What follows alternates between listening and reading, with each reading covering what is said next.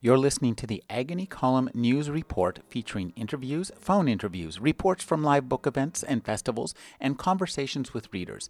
You can find additional news, interviews, book reviews, and more 5 days a week at the Agony Column website at trashotron.com/agony.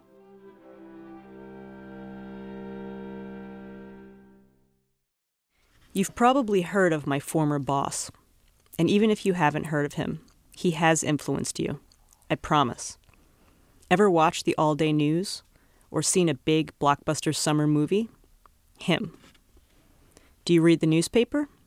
What about one of those glossy magazines with magenta cover lines like, "Dirty talk hot enough to make his boxers combust"? Him.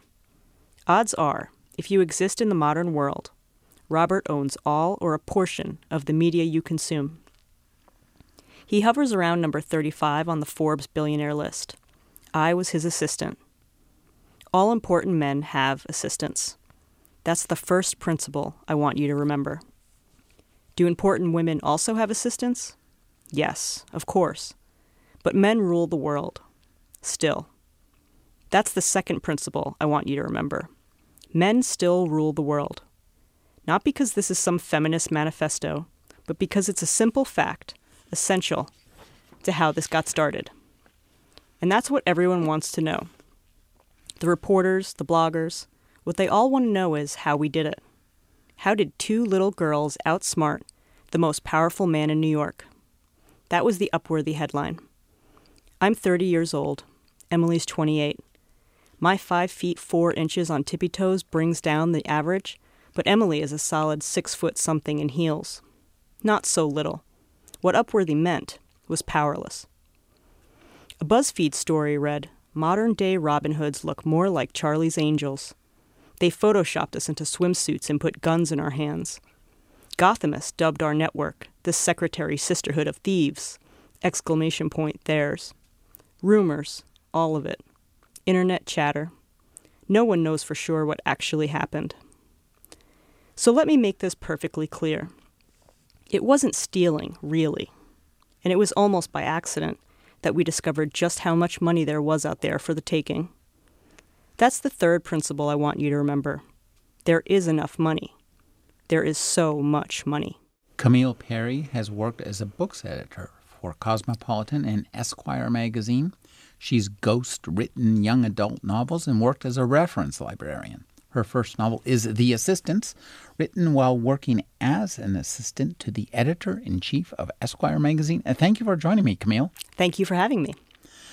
Camille, the reading concludes with a simple phrase: there is so much money. And I think this novel is a perfect example of this new genre that I have long had a bee in my bonnet about, financial fiction, where as in science fiction, science dominates, as in horror, fear dominates, as in romance, love dominates. In financial fiction, finances dominate. What made you twig or think about money as being kind of the uniting factor in this novel? Well, it really came out of the fact that money was all I thought about and all I worried about. Money was what was keeping me up at night. I was mired in student loan debt. I still have student loan debt, and I was working as an assistant. It was a second career for me. I had a career change, so I was getting older. I was a 30-year-old assistant, and I felt really stuck in my life and stuck in my career. So money really was filling a lot of my brain energy. Like, a lot of my brain energy was thinking about money. So I wanted to write about that.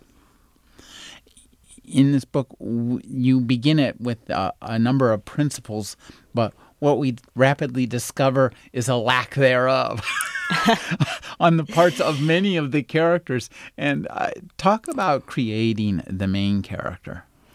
Tina Fontana, I think, is fairly representative of her generation. She's feeling a bit stuck in her career and her life. She has debt, and she struggles with the decision to do something illegal. She's generally an honest person. She would never have set out to commit any sort of crime, let alone embezzlement.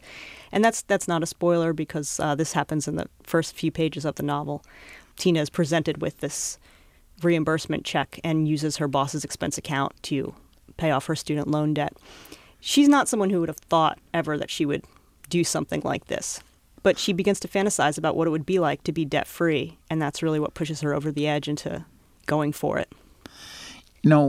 Early on and also later in the book, we hear her say that, she talks about her salary.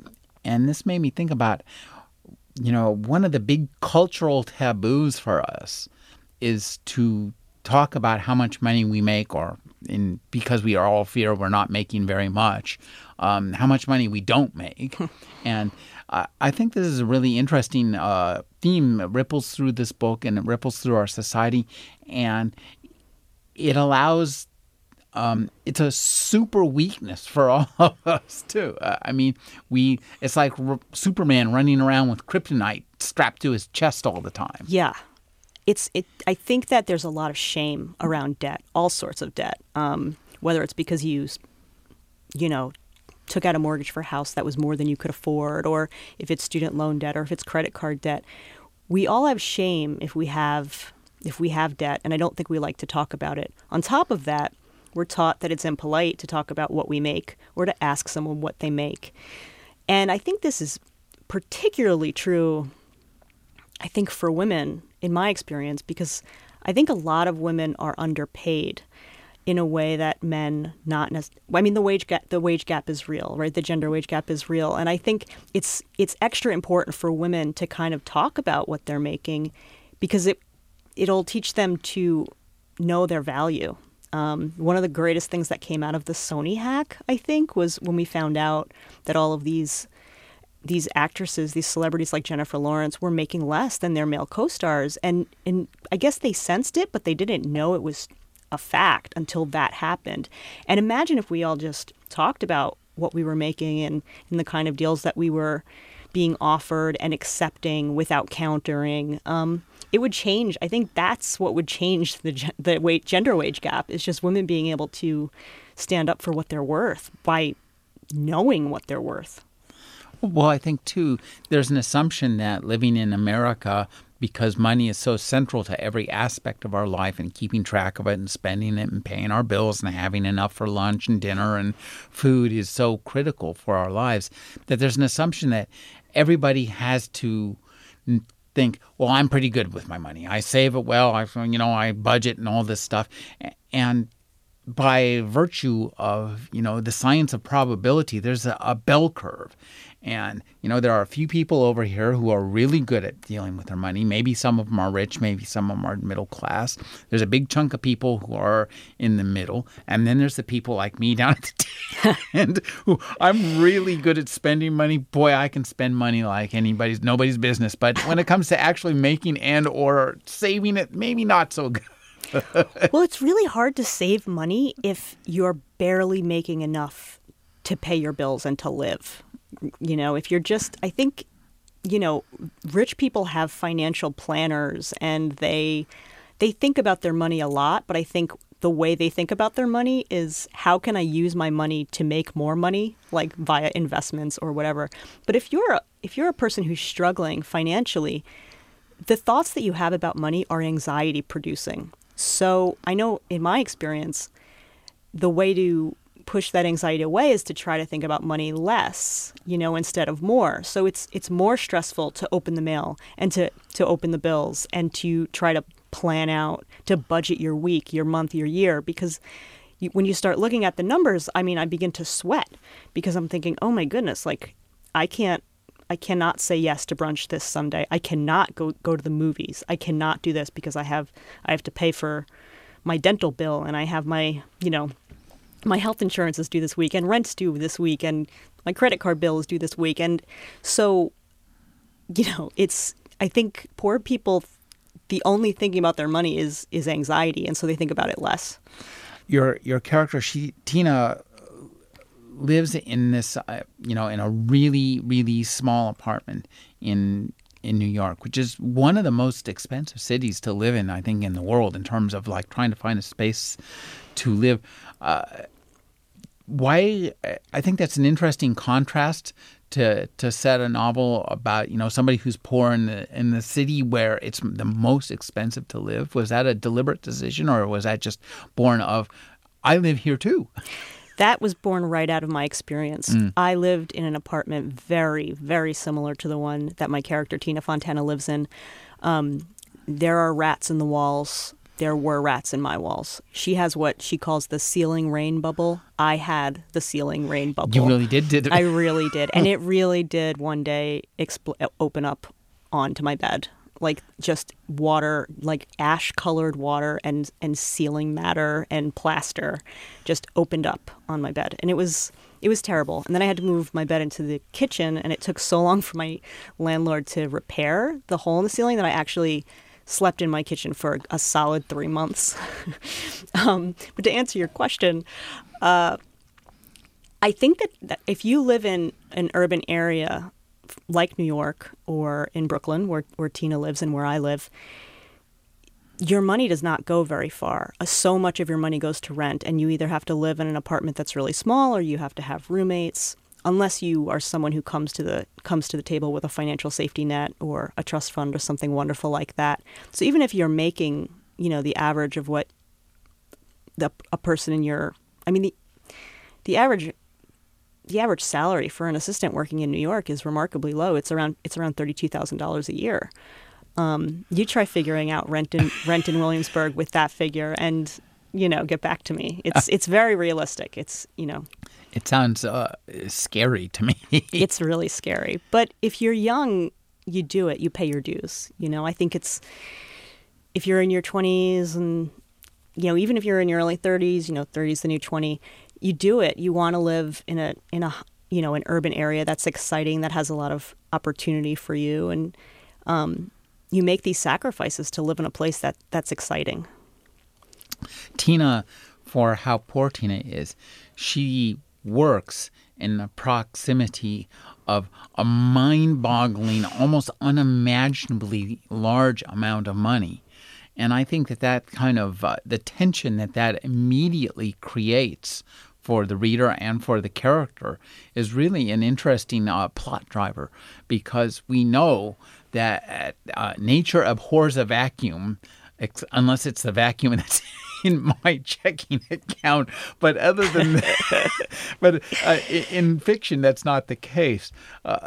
Talk about this creating her working situation, and which had some echoes of yours, and I'm thinking too, the main character or the her boss is named Robert, and he has a finger in every media pie. So I'm thinking that this is not unlike a man who runs a number of news networks in our country. We can let that man remain nameless, but yes, he's a level of wealth at the Rupert Murdoch or Roger Ailes level.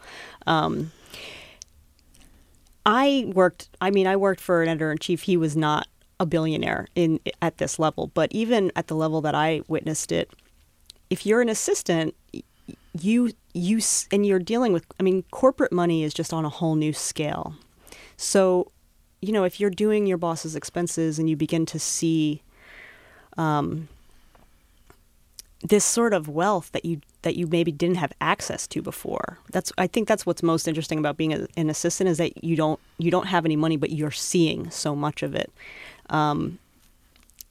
It can be really frustrating, and I think a lot of the assistants that I know are baffled by this idea. We all sort of love that movie, The Devil Wears Prada, but my favorite part of The Devil Wears Prada was when at the end she kept all of the clothes, all the swag that she had gotten, and sold it on eBay, and then paid her rent for a year, which is pretty much encapsulates the plot of my novel. If it was that one scene from The Devil Wears Prada where I was like, yeah, it's just the scale is ridiculous. That this one pair of shoes in this pocketbook could be my rent for a month. It's nuts. As you said, one of the things that drives this book, and the characters all make these observations, is that this tiny, insignificant thing on this rich person's schedule, their car ride, their cufflink, their lunch, their order in, their plane ride, is equivalent to such astronomical big chunks of our lives. And I think that kind of contrast it's really interesting. It's like the kind of contrasts we call them the Fordian unit of measurement, FUM, when you say something's like, it's a plastic island the size of Texas. So this is, a lunch the size of a month rent. Yeah, definitely. It's hard. I think if you're, yeah. I mean, I don't even know how to respond, but it can be crazy. It can be crazy when you think about it, because if you're someone who's looking at your checking account. So in the book, Tina's debt, the reimbursement check that she's presented with is for around $19,000, which was that's a sizable amount of money. That, like, if someone handed me $19,000 tomorrow, that would be like a life changer for me. But for someone who's going for these kinds of luxurious trips, or these CEO lunches, or just like, getting really, really nice suits, that's not a lot of money. And that's part of the dilemma for Tina, where she's like, they're not going to miss this amount of money. This is like, two fancy nights out for her boss, and it would literally give her a new lease on life. The scale's just outrageous. And that's where I think in the book, I love the scene, and it's really carefully written, where she makes the moral pivot. And all of a sudden, I like that she's worried about this. And that's one of the things we really like, all the characters. Even, Robert, we come to like him. This is an interesting book because it's a book there's really no villains in this book. Yeah. It's funny that you say that. I really didn't want Robert to be a villain. I think that would have been way too easy, number one, and less fun to read, but also less realistic, because very rarely in life do we face people who are, even I don't know any billionaires in real life, but if I did know any real one percenters, I imagine they'd be fine people. I don't think they would be all bad. I think what's funny about the extremely wealthy is that they just have a sort of tone deafness to how regular people live their lives. And that's where some of the humor comes from. Like, Tina really likes Robert and she respects him. But he is sort of out of touch with how she lives her life. And I think that's really true to life. Well, that creates there are some great scenes. It creates a great feeling of dissonance.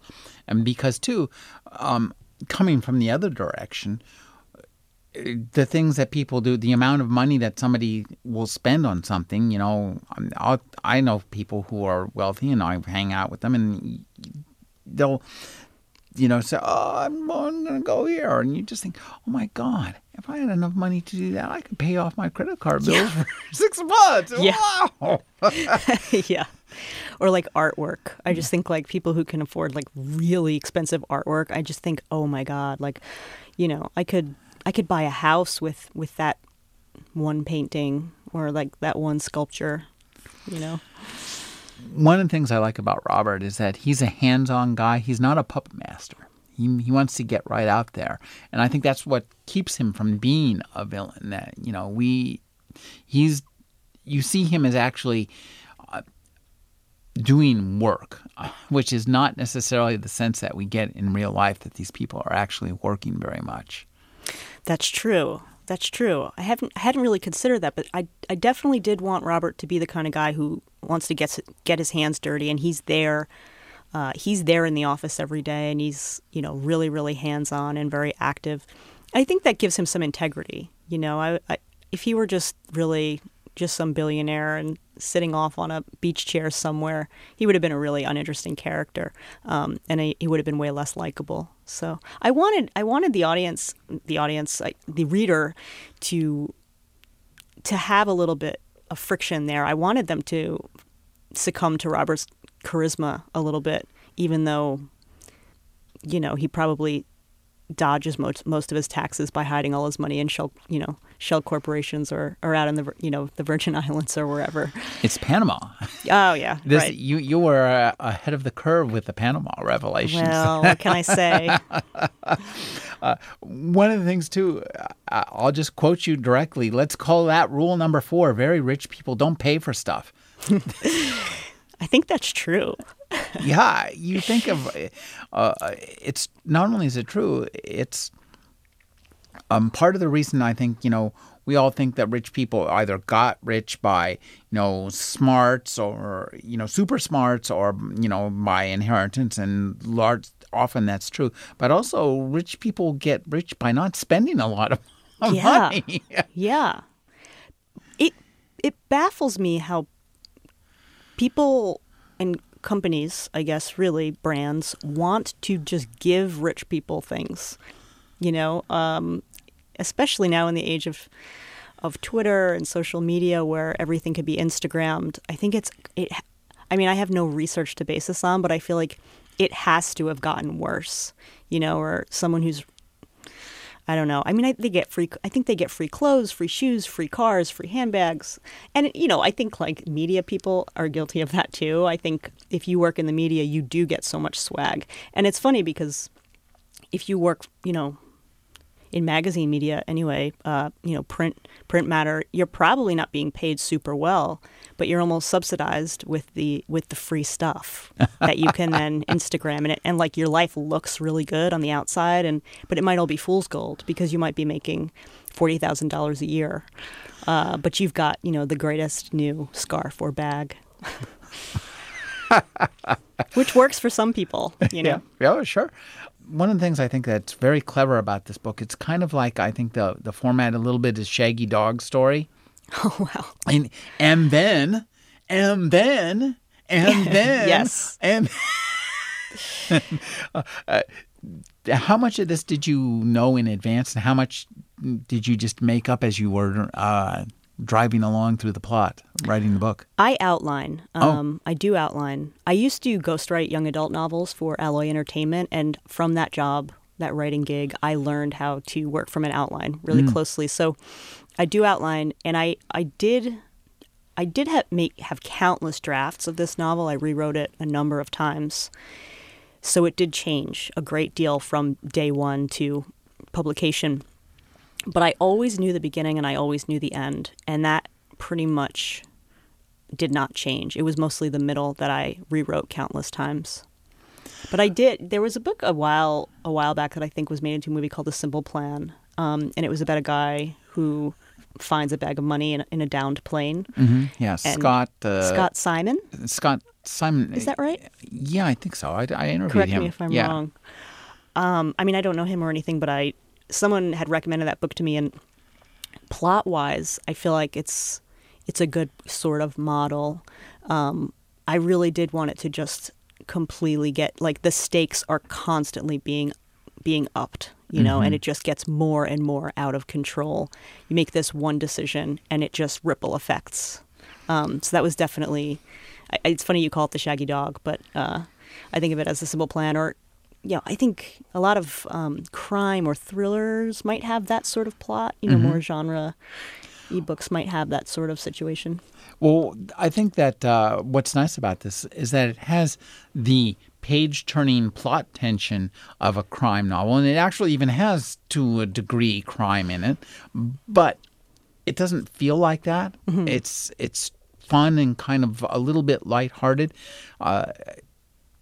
And I think this has a bit to do with your prose. You said you rewrote it a lot. Was that at the prose level or at the plot level, or both? A little bit of both. The very first draft of this that I wrote, that pretty much no one read but me. The book was a lot more serious. It was a lot more angsty, a little bit more militant. I was kind of like looking at the book Fight Club, and that was where the rules actually originally came from for me. The rules really started as a writing device for me to just kind of get the plot rolling. But the first draft was way more, in a way, serious. And there was a particular moment where, while I was writing, I wrote a line that I laughed out loud at it. I thought it was pretty funny. And all of a sudden I was like, oh, wait a second. This book's going to be funny. Like, this book's going to be all about the voice. And I went back to the beginning and I rewrote it with that in mind, where I just wanted it to be a voice-driven novel that a lot of the humor just came out of a very conversational tone. that had a little bit of darkness and sarcasm to it. And that just changed everything for me. And all of a sudden, my new model in my mind was a modern day 9 to 5, where I wanted it to have this farcical nature as opposed to being a little bit more of a manifesto. Well, mission accomplished. I thought that we haven't talked about The Voice yet, but I thought one of the things I thought this book was hilarious, and I think you one of the things I think you do very well is to you use profanity well. Not too much, but just the right amount. The salty language is sprinkled through there in many ways that, every time I saw it, I laughed out loud. That's great. And was that, is that the way you talk? I probably have a little bit more salt in my in my normal conversation. Yeah, I don't like when books. I think profanity can be a real crutch, so I think it should be used sparingly. I bet you, if I looked back, my earlier drafts probably had more curses in it, and I bet a lot of them got cut out as I edited. But that's great to hear. I'm glad. It made you laugh out loud. That was definitely a goal. Oh yeah, no, it was. It's very funny. I think one of the overwhelming emotions in this book, and a little bit serious, is guilt. And I actually love guilt. I think guilt and embarrassment are just really powerful emotions that are underserved by fiction, because I think guilt and embarrassment, I think, drive us on an everyday level much more than most other emotions, maybe even more than love, I think. Depending on who you are. Yeah. I mean, me, surely. Yeah, I think guilt could be a great drive, or fear. Guilt and fear and shame. Shame. Oh, that's a good one. Yeah, shame's a big one. Yeah. Your character is, I think that one of the things I like about Tina is that she's kind of constantly questioning herself and going back and saying, wondering, once she kind of gets herself into this problem that begins with the cashing an account check. She's constantly questioning herself, trying to, this will be the last time. This is the last time. This is the last time. And I think that this is a really fun kind of evocation of a number of ways that we deal with things. This is the last drink. This is the last candy bar. This is the last game I'm going to go to. This is the last video game I'm going to play. That's surely true. Tina is, in fairness to her, she is sort of being blackmailed in the beginning. She literally would stop it if she could, but she feels like she can't. And then, there's a certain point where she realizes that she needs to be a little bit less passive in what's happening and kind of make the decision to steer it in the direction that she has to take charge of the situation in the way to end it the way she wants to end it. Well, I think that's one of the really nice points of the book, because as I was reading the book, I realized here's the point in the book where the character changes, and you see it happen on the page. You see it happen in the prose. And I thought that was a really nice it was fun to read, because you could say, as a reader, I was able to see it and experience it and say, oh, yes, here's this great part of this book. But it felt natural, too. That's great to hear. So talk about, did you have a little kind of graph for yourself as to where the character arc would be, guilt here, and then here's a little bit of shame here, and here's, ancillary characters, and then, character transformation? Yes and no. It wasn't like a chart. But definitely, yeah. I did have a moment where I do keep track of where my character is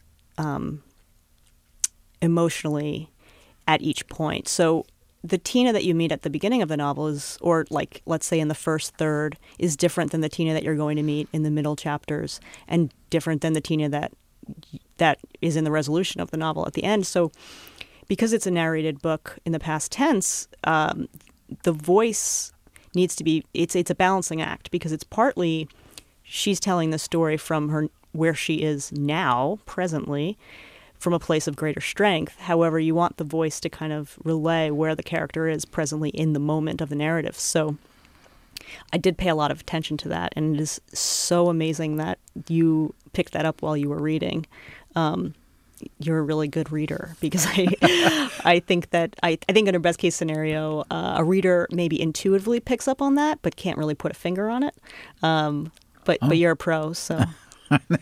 No, it's just I thought it was really well written, and there's a kind of transparency to the prose. This is, on one hand, I like how lighthearted this is. I never feel, we're pretty. In fact, I can say with certainty, nobody is ever going to be decapitated, killed, assaulted, beat up, or any other horrible thing is going to happen, although we are in a constant state of tension as to what's going to happen if there's going to be a comeuppance. Yeah. And I think that the idea of this, the comeuppance, when is the comeuppance going to happen and how serious will it be, is a nice kind of state to put us in. Yeah, well, I feel like for most of us, we don't, fortunately for us in this country, we don't generally think about getting decapitated or being murdered, or a lot of us will never account a murder in our lives. Mm-hmm. And so books that hinge on those things, they're fun in a way to read for me personally as a, actually I'm a chicken. I don't even really like reading books about murder because they give me nightmares, I'll tell you the truth. But I feel like I like reading books where I feel like this could really happen to me. Mm-hmm. And that was really my goal with The Assistants. I wanted readers of this book to really sympathize with and empathize with Tina, because this could easily happen to you. Like, if you are presented with this moral question, you may very well have done the same thing she did, and it could very well spin out of control. And this is really how it would go down, I feel like the thing that drives Tina the most almost is her fear of letting Robert down. Like, even more for her than... I think she's less afraid of going to jail than she is of Robert just finding out that she betrayed him, because his trust means so much to her. And it's helped her, too. It's given her access to things that she could not otherwise possibly have. Yeah, for sure. Being, as you say, I think there's a great line in there where you say that the assistants are defined by their bosses. Yeah. And I thought it's true. That was a really... Really? So you were an assistant? I was an assistant. I was the assistant to David Granger, and I would have conversations with other assistants on the phone when we were trying to make a dinner reservation. And I would say, well, my David's free at 2, and this one particular instance I'm thinking of, her boss was also named David, and she was saying, well, my David's free at 3. And so we were going back and forth, and you take ownership of this person in this really strange and intimate way. You're like an extension of this, castle of a person who, in my experience, David Granger was like a hero to his entire staff, and we all really, really, looked up to him, and he was just a model human being. And I don't think that's the case for everyone. I think a lot of bosses out there are terrible. But if the case is that if I had ever done anything to disappoint David, I would have been devastated. If I had betrayed his trust or done something on the level of what Tina's done, I think I would have been more afraid of letting David down. Mm-hmm. Well, you convey that well in the book. She frets a lot in the book about that. You also talk a little bit about her new best frenemy, I guess. Emily Johnson. Emily Johnson, yeah. Emily Johnson is a character that I think, in a lot of ways, is a bait and switch. She presents one way, and Tina sees her as this Barbie doll. She's blonde hair, blue-eyed, gorgeous, very, she's got designer everything. She talks with this sort of waspy accent. But very quickly we find out that Emily Johnson is all shine on the outside, and it's all a cover. It's all a cover. She grew up working class. Her parents worked for the post office. She grew up in the worst slums of Connecticut, not Greenwich, where Tina thinks that she's from. She didn't actually go to Harvard, like everyone says she went to Harvard. She went to Hartford. And she has kind of fostered this misunderstanding of who she is. She's worked very hard to have this, for this facade.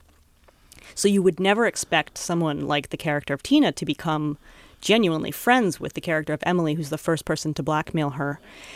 But they end up having this, they end up becoming great friends. And I think that's part of what's really, really fun about the book, too, is it really is, Tina's really a loner, and she doesn't connect with people that well. She'd much rather sit in her room and watch Netflix than go out and be with others. And Emily pretty much just moves in on her and almost like forces her to be friends with her at first. But it's also a novel about female friendship, you know, and I think that was an important area of growth for Tina as well.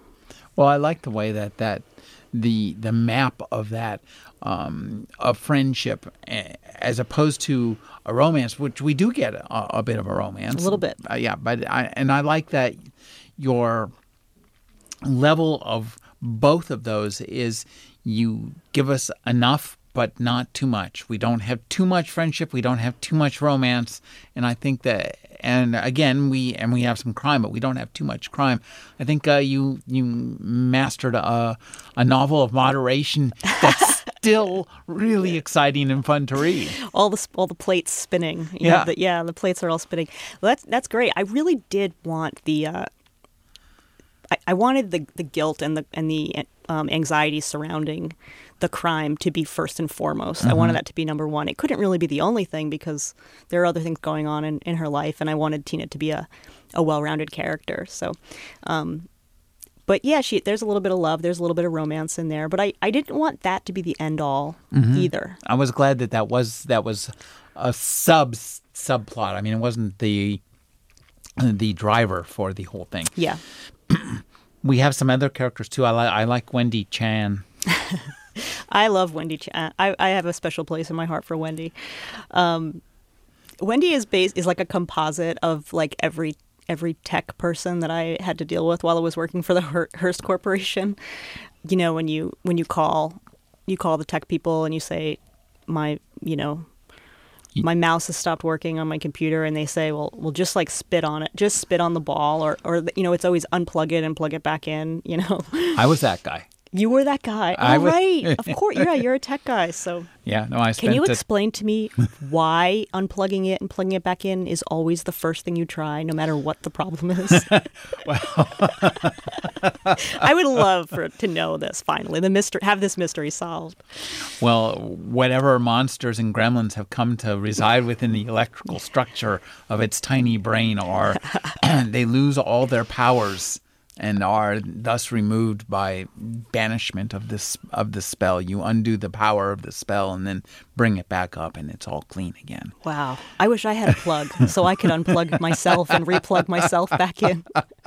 Yeah, I'm always looking for my own reset button, but I can't find it. And speaking of tech, I thought you did a really good job of integrating modern technology and social media and some of that aspect into this book without overdoing it. It seems to me that there's a real temptation to go down the Facebook, Twitter, social media rabbit hole and never come out again. Yeah, well, there are a few reasons for that. One, I'm not really a tech-savvy person at all, and I really wanted to keep it at a level that was really, really accessible. And also, Tina isn't either. Well, that's why Tina isn't, because I wasn't, and I would have had to work extra hard to make her tech-savvy. But the other reason is this book took really long to write, and books take really long to come out, and technology and social media, too, move so quickly that you just never know what's going to be obsolete by the time publication's going to come out. So I really did want to leave some of that stuff fairly vague in case, like, Twitter today is Snapchat tomorrow, is I don't even know. Like you just don't know. So Right. I wanted to play it safe. No, that's a good point. I'm just waiting for Facebook to become the next MySpace. I remember MySpace. Thank God MySpace is gone because It was just too chaotic for me. Many people told me, Rick, you've got to be on MySpace. And I said, I can't. Well, if MySpace were still around, I could never run for president. Let's just say that. We were stupid on about what we put on MySpace back then. I like how Tina is kind of anti-romantic in a sense. I think that's a nice play for her because it makes her more sympathetic to us, I think. Mm-hmm. Yeah, some might say Tina's guarded. Mm-hmm. She's surely guarded. I thought that would be a nice. If that was that went along with her voice. Like I wanted Tina to be tough. I didn't want her to be sappy. I knew that this book was sort of going to be a delicate balance between,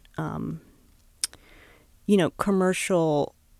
I knew that in some sense people would embrace it as chick lit, and I'm totally okay with that. But I didn't want her to be a chick lit cliche protagonist by any means. I really wanted her to be, a little bit. I wanted her to be have a little darkness to her. Mm-hmm. Well, I think that's. I didn't really, I guess I suppose it's chick lit. It didn't strike me as that as I read it. Well, I think. I mean, look, the cover's coral. Oh. And so it's got a girl on it. So like if you're a female author and your book is this color and it has a girl with glasses on it, it's all of a sudden chick lit.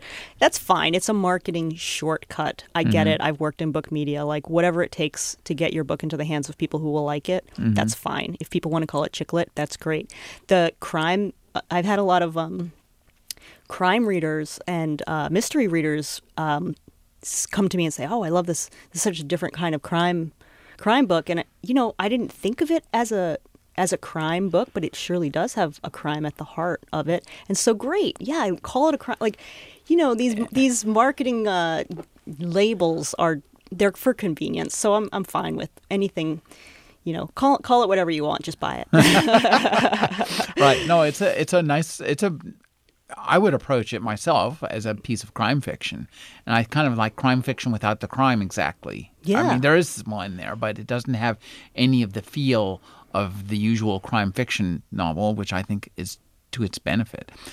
There's a great scene in here where the characters have to go down to the sexual harassment prevention seminar, which you point out is 2 hours every year when all mid to lower level female staff have to gather in the building's auditorium to be reminded of how disenfranchised they were. That's an interesting observation, which I never thought about it before, but that's absolutely the case. Kind of. It kind of is. I was having a little bit of fun there. I don't really think it's quite so bad in real life. I wanted to blow that scene up a little bit for humor. But have you ever taken? When I worked for Hearst, we used to do ours online, and it's kind of. It could be kind of comical when you're clicking through those questions, the sexual harassment Q&As. Like, is this appropriate? What would you do in this case? I don't know. It always made me feel like I never felt like more female in my life than when I took that sexual harassment thing on online. Also, as somebody whose glasses are currently lying on the desk in front of me, I was glad to see that the tiny mention of the comforting blur that the world becomes when you remove your glasses. And I think that, but also that speaks to, people who wear glasses have an ability to change their perception by removing their glasses. And I think change the way we deal with the world, which is really nice. I will have you know that I am not wearing glasses or contacts right now, and I actually did not bring glasses or contacts in my suitcase for my book tour. I'm living on the blur right now, and it's great. It makes me feel a little bit safer. I should make the note that my eyesight's not very bad, and I can see close up. I just can't see far away. Okay. So it's useful, and it's not terrible. I'm not going to be walking into pillars or anything, but it's useful if you're standing doing public speaking in front of a group, because you can't really see their faces, which is nice. Yeah, no. That's At one point, Tina's like looking at different people and trying to figure out what they're thinking of. For example, Emily. I mean, she has one model for Emily until she gets to know Emily, and then that model just gets completely decimated. Yeah. I think appearances can be deceiving in real life, and some of us work very hard to keep up appearances. And I think particularly if you're someone from a working class background or even a middle class background and you are faking it till you make it, which is what a lot of us do,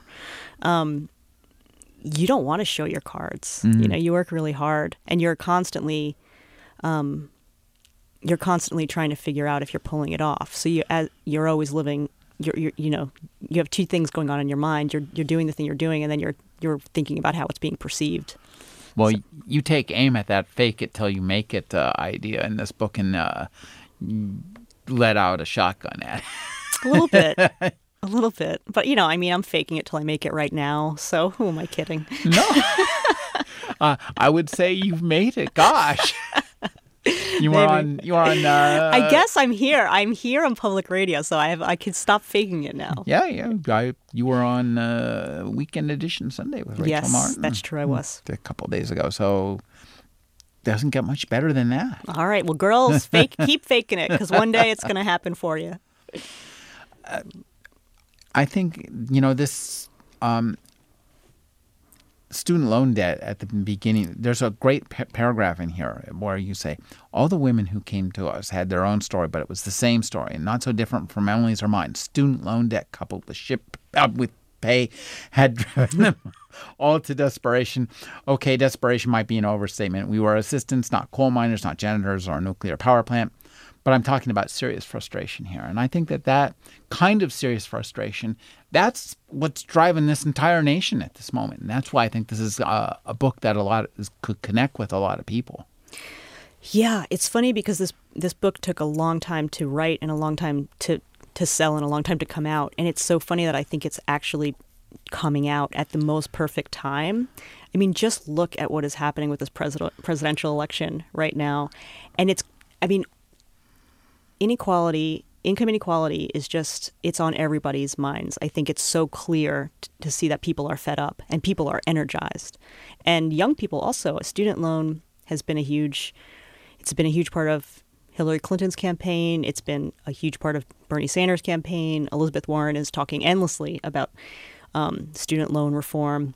I think it's reaching a breaking point, and I really do hope that we're on the brink of seeing so much change in terms of that.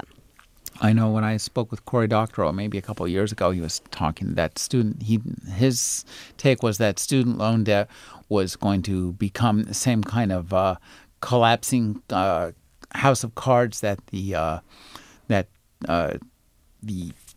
mortgage scandal became. Yeah, I agree with that. It's trillions of dollars. I mean, it's a huge amount of money. It's got. I mean, Obama did pass. I mean, we have a little bit of student loan forgiveness now. There are things.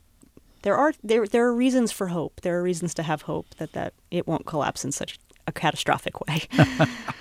At one point, your character says, "Perhaps I did read as real," which is often just code people use to describe a woman who was willing to eat a hamburger in public, but I would never really pass for a break. What was going on in my mind when I wrote that line? It's funny, we were just speaking of the presidential election, but I think there's this weird obsession with having our public people, especially politicians, read as real in the sense of like, who do you want to have a beer with? Like, people are so obsessed with the idea of like needing to vote for the president they would want to sit down to have a beer with. I do not need my president to be someone I'm going to sit down and have a beer with. I don't, I want them to be the most qualified to run the country. I don't have to like them. I just have to think that they can do a good job.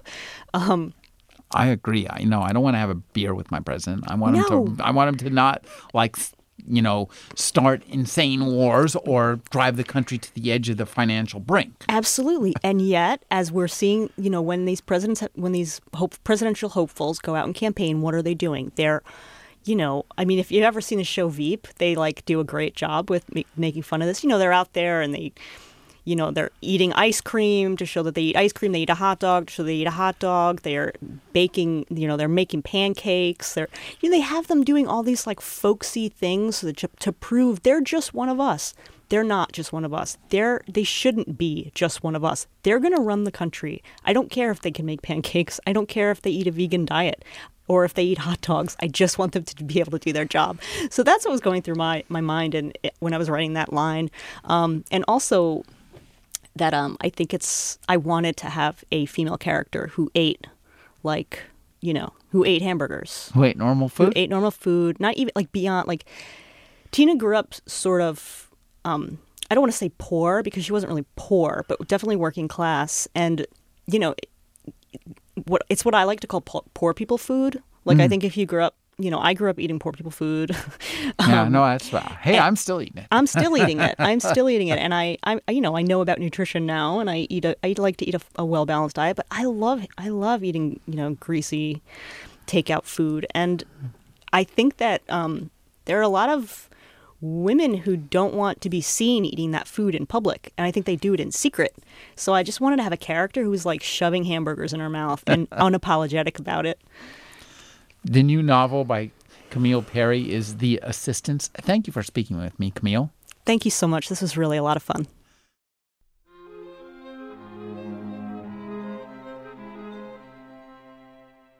You're listening to the Agony Column News Report featuring interviews, phone interviews, reports from live book events and festivals, and conversations with readers. You can find additional news, interviews, book reviews, and more 5 days a week at the Agony Column website at trashotron.com/agony.